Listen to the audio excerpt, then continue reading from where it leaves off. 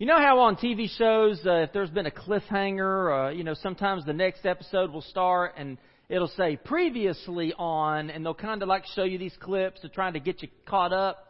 Well, if we were to do that this morning, it would go something like this. Previously on the Bible, God created a good world and people in His image, but they rebelled against God and brought sin and death into His good world. So God calls a man named Abraham and promises through him and his people He's going to make all things right. So these people end up in Egypt, in a mighty nation. God delivers them from Egypt, brings them out to Mount Sinai, where He gives them laws, and He gives them a sacrificial system, and He gives them a tabernacle so that He might live a holy God in the midst of an unholy people. And then He gets these people ready to go over into this land that He promised Abraham. And they're on the verge of this land, and they decide they don't want to go in. So He has to make them wander around in the wilderness till that rebellious, distrustful generation dies, and then Israel, the next generation, is ready to move in and take the land. And then that brings us to this past week's reading as we read through the Bible together, where Joshua leads the people into this land God promised, and God does indeed give the land into their hands as their possession. They settle in. That was last week's reading. And this morning, and I hope that you are reading along with us. If not, Judges. We're just a few chapters into Judges. You could jump right in. I just gave you the previously, right? So you know the story so far, right? So now, jump in with us today, if you haven't already, reading the book of Judges. Now, the book of Judges, it's like a tragic roller coaster of a story. I mean, the people are faithful to God and things go great, and then they start worshiping idols and committing all this wickedness, and really no different than the Canaanites they've replaced. And so God sends in an invading force to kind of take them over as judgment, and people, they start to cry out to God, we're sorry we've messed up, and He raises up a judge to deliver them, and then the people are great for a while, and then the next generation goes right back to their sinful ways. And it just repeats and repeats and repeats. Israel's unfaithfulness, but God's continued faithfulness and grace and mercy to them.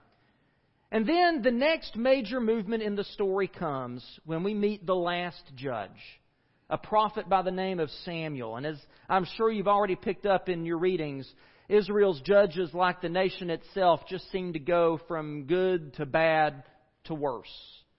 But in Samuel, they finally found a leader who could faithfully deliver God's word to the people.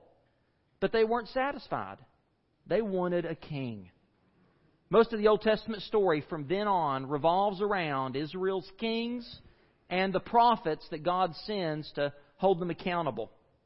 But when Israel becomes a monarchy, a dramatic shift occurred. And to understand that, we once again need to go back to the beginning, as we've often done. We've got to go back to the Garden of Eden, to Genesis 1 and 2. Because in Genesis 1 and 2, God is presented as the king of creation. His power and authority are so absolute, He only has to say the word and an entire universe is born. Stars pop into existence.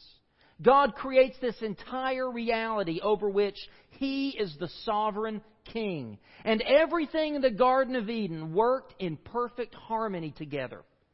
The whole creation in perfect submission to its king. And Eden really is a beautiful picture of what it looks like when everyone and everything lives in joyful trust and obedience to the King of creation.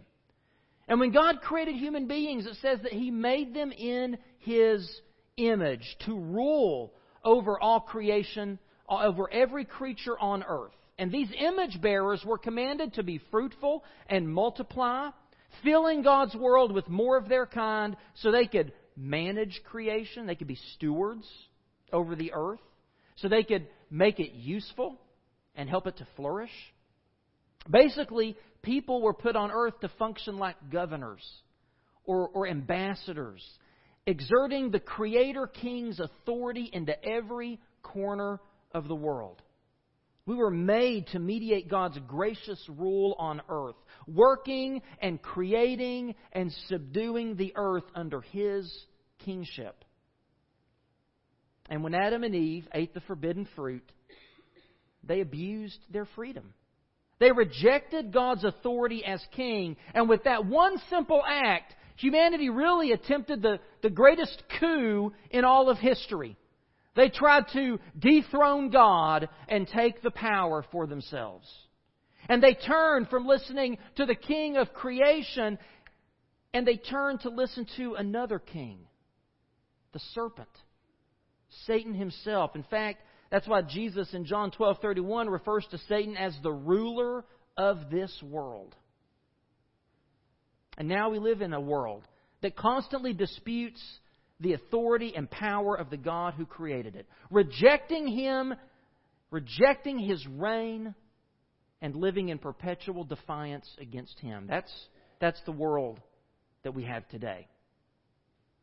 Now, when God delivered the children of Israel from Egypt, remember, they were slaves in Egypt. God's chosen people, the descendants of Abraham through whom God said He would bless all the earth. They're slaves in Egypt. And so God comes in through His servant Moses, and He declares that Pharaoh set them free. And of course, Pharaoh refuses, so God uses these 10 plagues, these 10 horrible natural calamities to demonstrate that He was still the sovereign King of all creation. Really, God in these plagues invaded Pharaoh's dominion. He had asserted His absolute reign over the people of Egypt and over their so-called gods.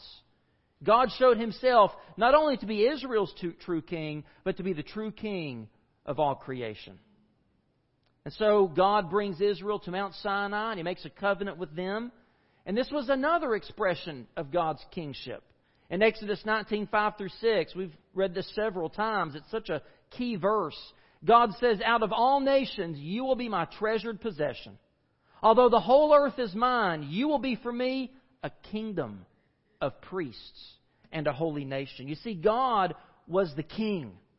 Israel was His kingdom. The tabernacle and later the temple were His palace. And the Ark of the Covenant with its mercy seat was His throne. These things represented the kingship of God and His presence among His people. This was not some distant king on the other side of the ocean. He dwelled in the very midst of His people. And once the people of Israel were finally settled in the land, as we're reading now in Judges, they tragically, but sadly to say, not very unexpectedly, moved away from God's rule and reign. Like Adam and Eve before them, the people of Israel chose to do what was right in their own eyes. And in fact, the last section of the book of Judges contains this refrain that's repeated about 4 times.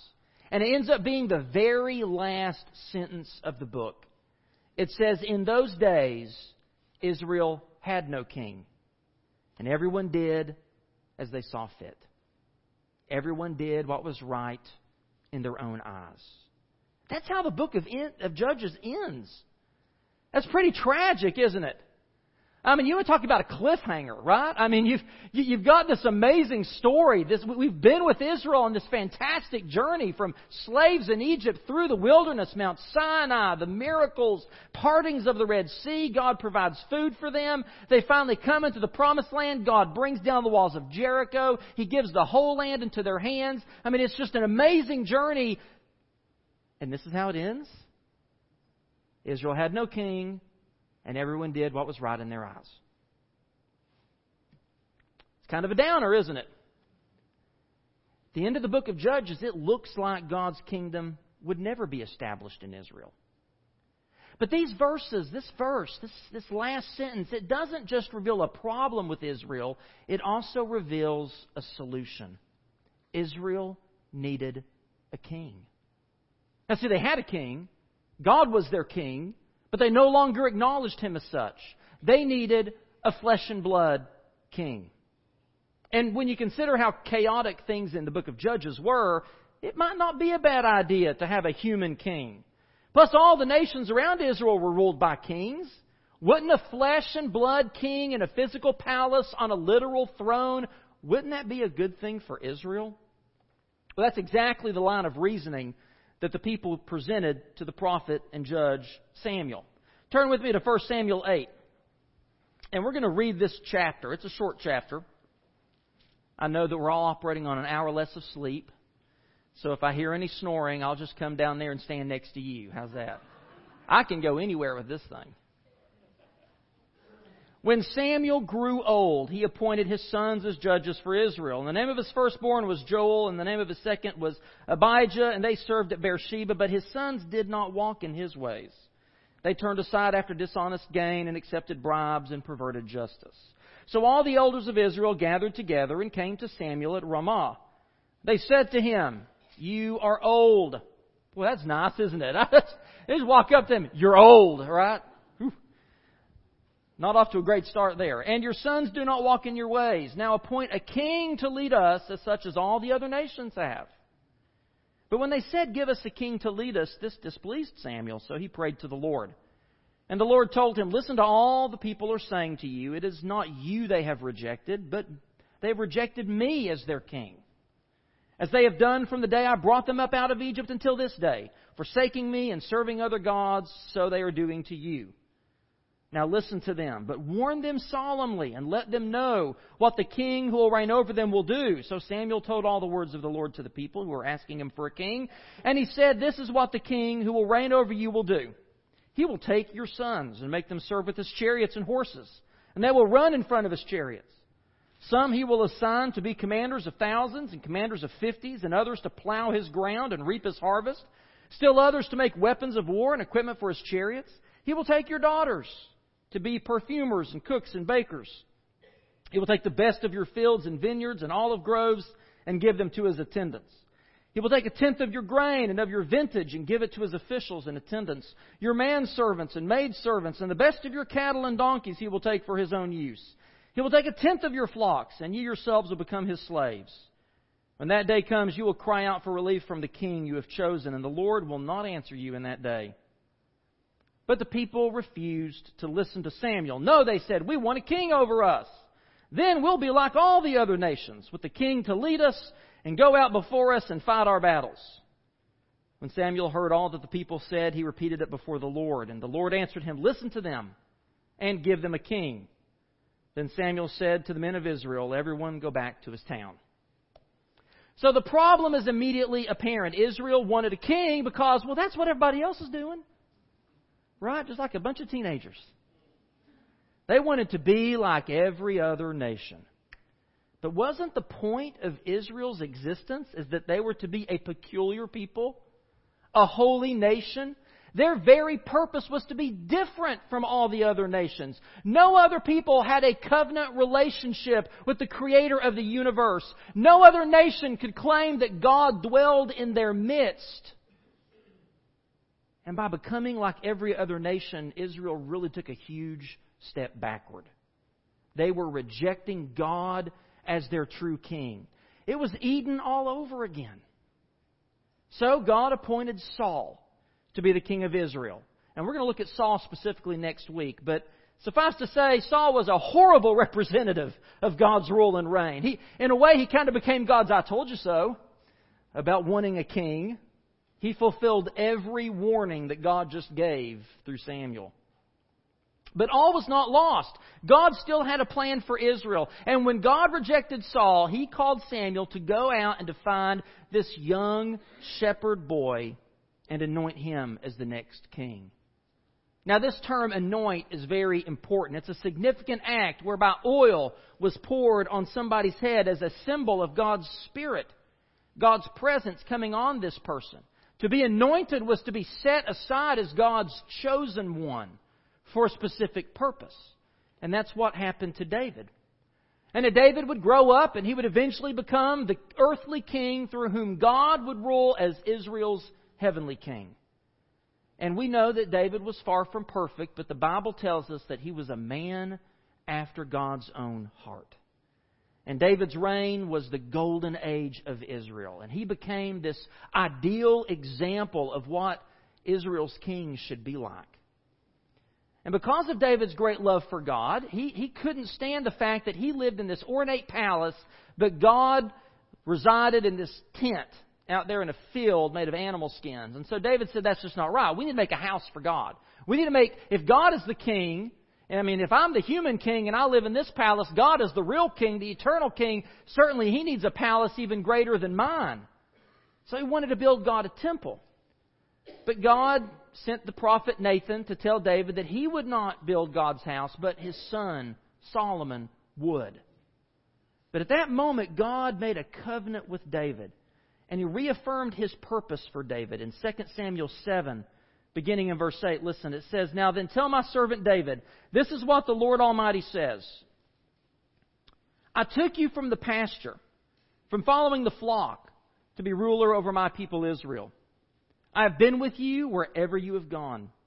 I have cut off all your enemies from before you. Now I will make your name great, like the names of the greatest men of the earth, and I will provide a place for my people Israel, and will plant them so that they can have a home of their own and no longer be disturbed. Wicked people will not oppress them anymore as they did at the beginning, and have done ever since the time I appointed leaders over my people Israel. I will also give you rest from all your enemies. The Lord declares to you that the Lord Himself will establish a house for you." I mean, here's David wanting to establish a house for God. God says, "I will establish a house for you.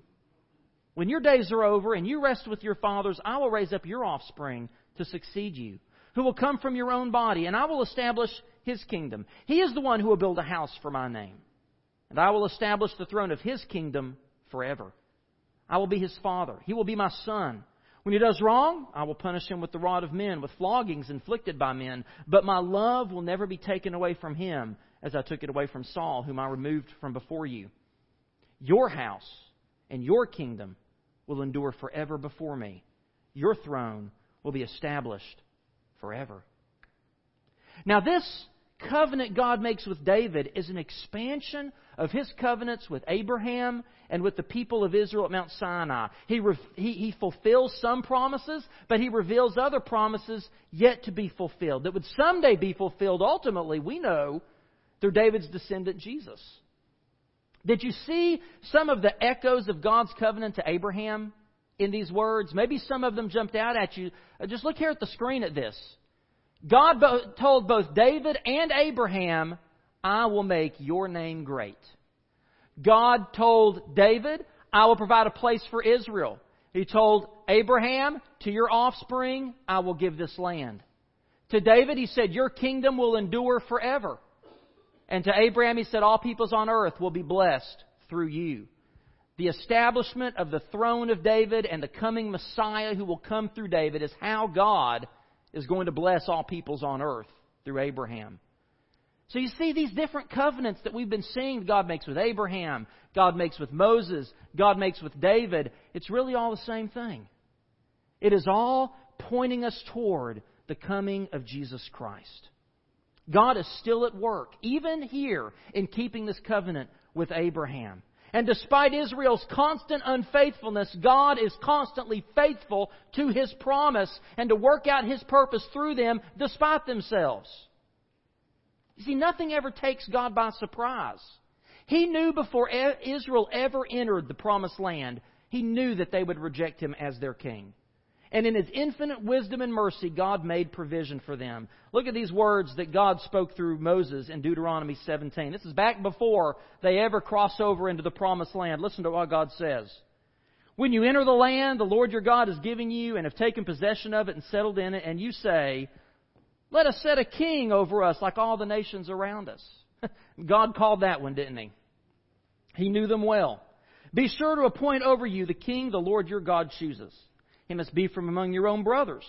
Do not place a foreigner over you, one who is not a brother Israelite. The king, moreover, must not acquire great numbers of horses for himself, or make the people return to Egypt to get more of them, for the Lord has told you, you are not to go back that way again.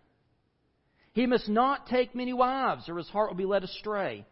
He must not accumulate large amounts of silver and gold. And when he takes the throne of his kingdom, listen to this. He is to write for himself on a scroll a copy of this law, taken from that of the priests who are Levites. It is to be with him, and he is to read it all the days of his life, so that he may learn to revere the Lord his God and follow carefully all the words of this law and these decrees." In other words, the king of Israel was not above the law. He served under the true king, the Lord God Himself.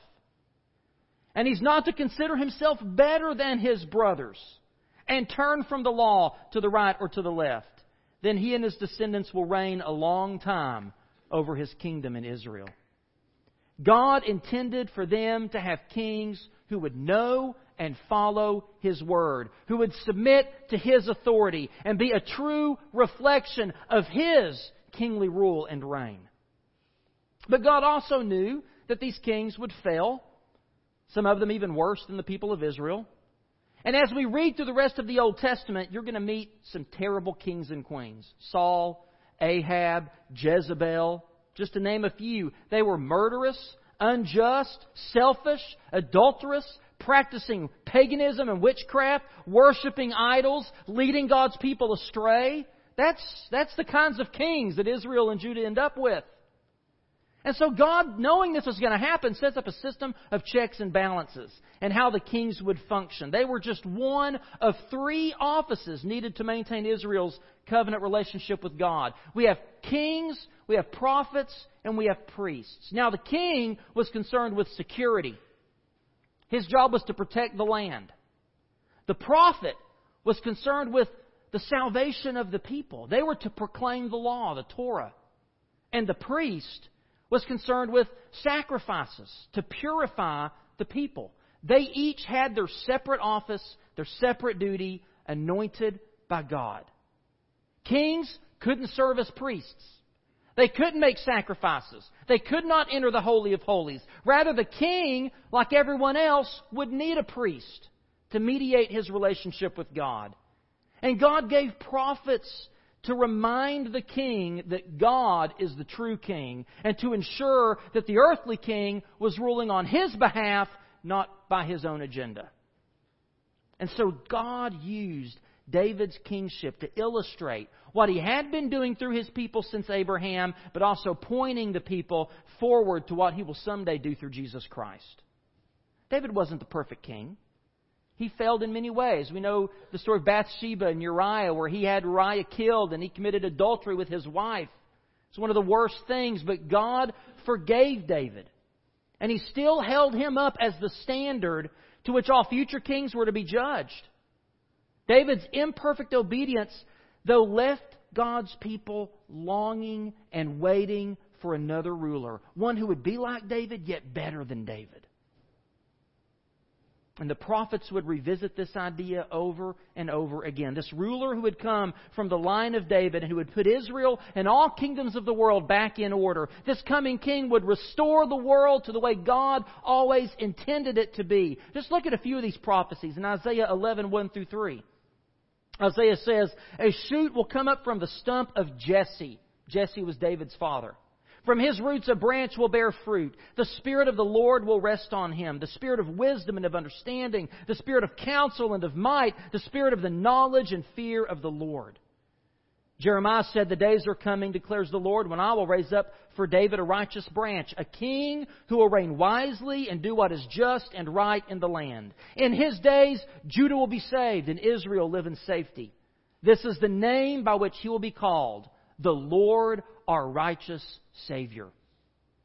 Ezekiel prophesied, "I will place over them one shepherd, my servant David, and he will tend them, and be their shepherd. I, the Lord, will be their God, and my servant David will be prince among them." And then in Amos, it says, "In that day I will restore David's fallen shelter. I will repair its broken walls, restore its ruins, and will rebuild it as it used to be, so that they may possess the remnant of Edom and all the nations that bear my name, declares the Lord who will do all these things." A future day when the kingdom and the temple will be restored to a glory even greater than David could ever have dreamed. And then Hosea 3:5 says, "Afterward the Israelites will return and seek the Lord their God and David their king, and they will come trembling to the Lord and to His blessings in the last days." God's future plan for Israel was always for them to be His kingdom, living under the rule of His anointed one, the Messiah, who would be the ultimate mediator of God's rule on earth. That was God's purpose for Israel from the beginning. And the kings of Israel and Judah who served after David, they were mostly disappointments. First of all, the first kings after Solomon caused a civil war, and the kingdom was split in two. And you have the northern kingdom of Israel, the southern kingdom of Judah.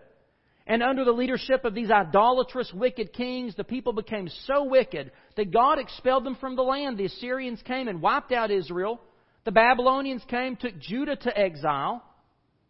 And even after that exile, we read in Ezra and Nehemiah this record of a partial return of God's people from exile. But they had lost the land. They had lost the kingdom. They had lost the temple. Israel's very identity was in jeopardy. And they desperately wanted to regain what they had lost. And even with the partial return, they still had no king and no kingdom.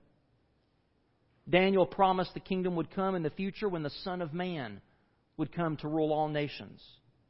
So once we reach the New Testament, the kingdom is still an issue for Israel. In fact, when Gabriel announces to Mary that she's going to give birth to Jesus, he uses language pulled right out of God's covenant with David in 2 Samuel 7.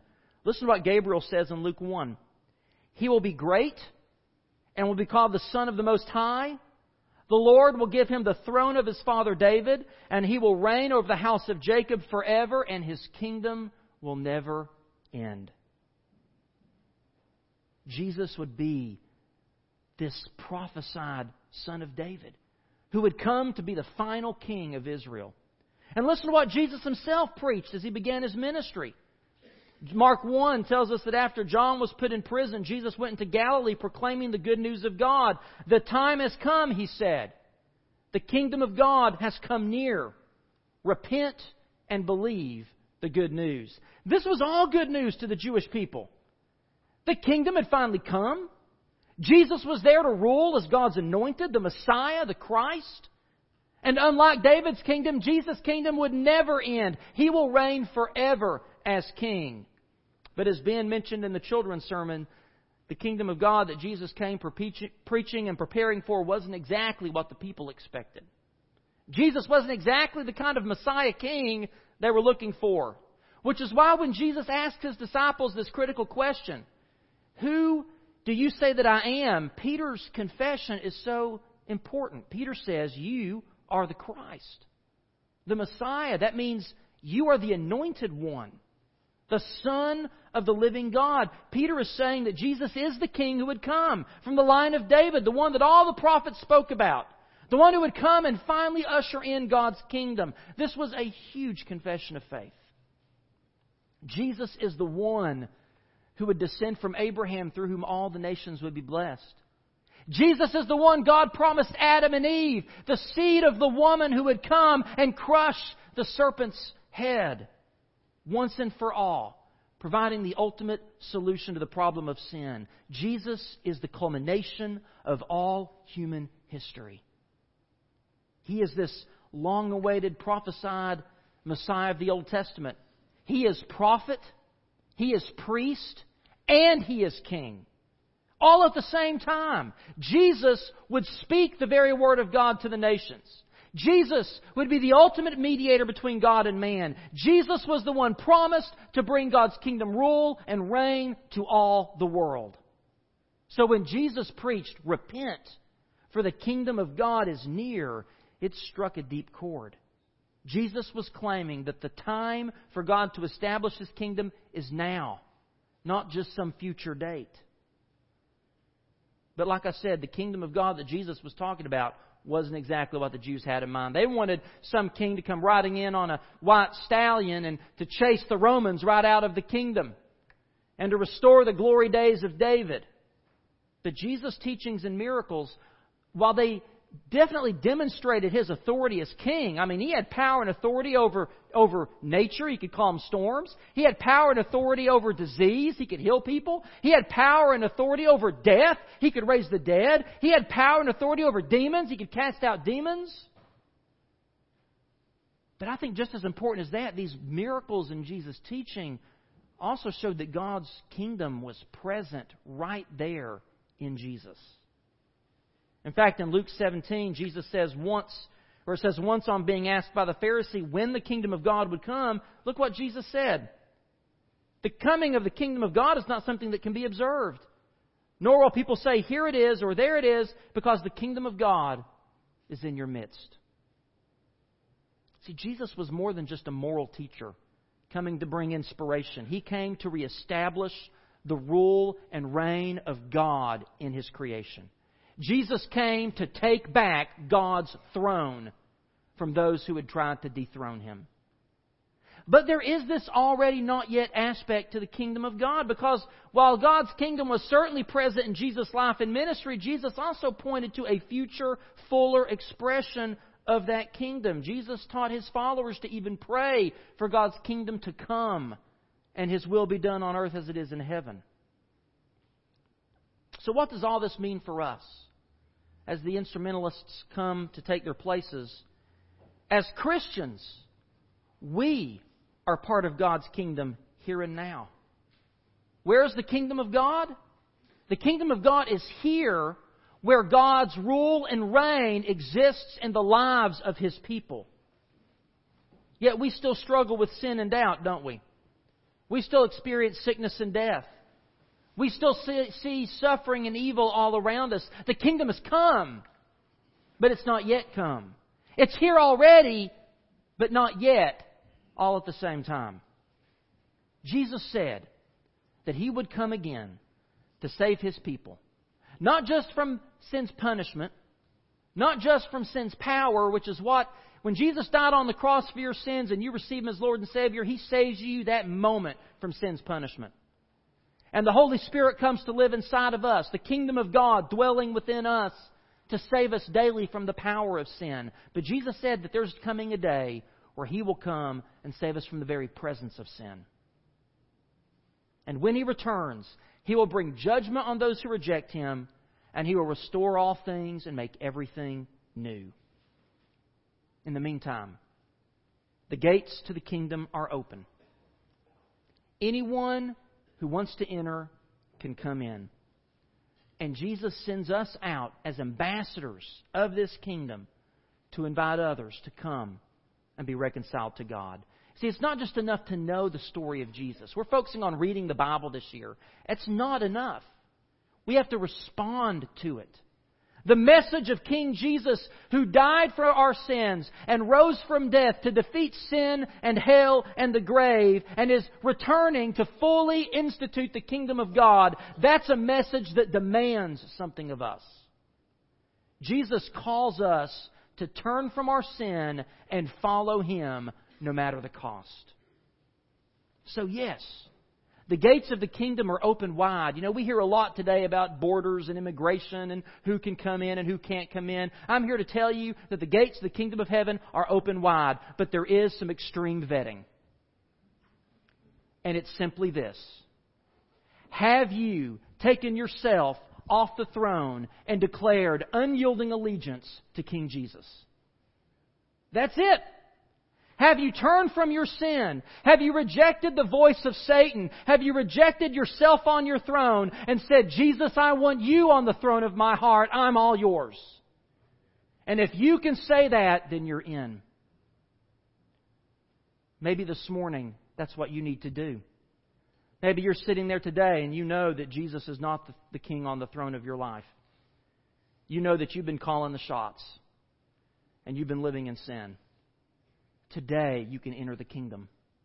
Today you can become a child of the King. Today you can have Jesus rule and reign in your life if you would come and profess Him as Lord and Savior. For those of us who are Christians, who are members and citizens of the kingdom of God, guess what? We're not just citizens, we're ambassadors.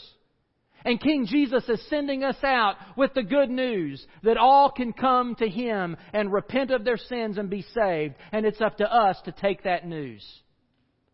And we are trying to make that as easy for you at First Baptist as we can. By offering training opportunities for you to learn how to share your faith. By providing cards like the ones up here and in the vestibule and all throughout the atrium, that you can just take a card and put it in somebody's hand and say, would you worship with me Easter Sunday? How much easier can it get than that? But you know what? You've got to pick up these cards and you've got to take them to your friends, because you know what I've noticed this week? These cards won't leave this building on their own. They just sit here. But you've got to take them with you. You've got to put them in people's hands.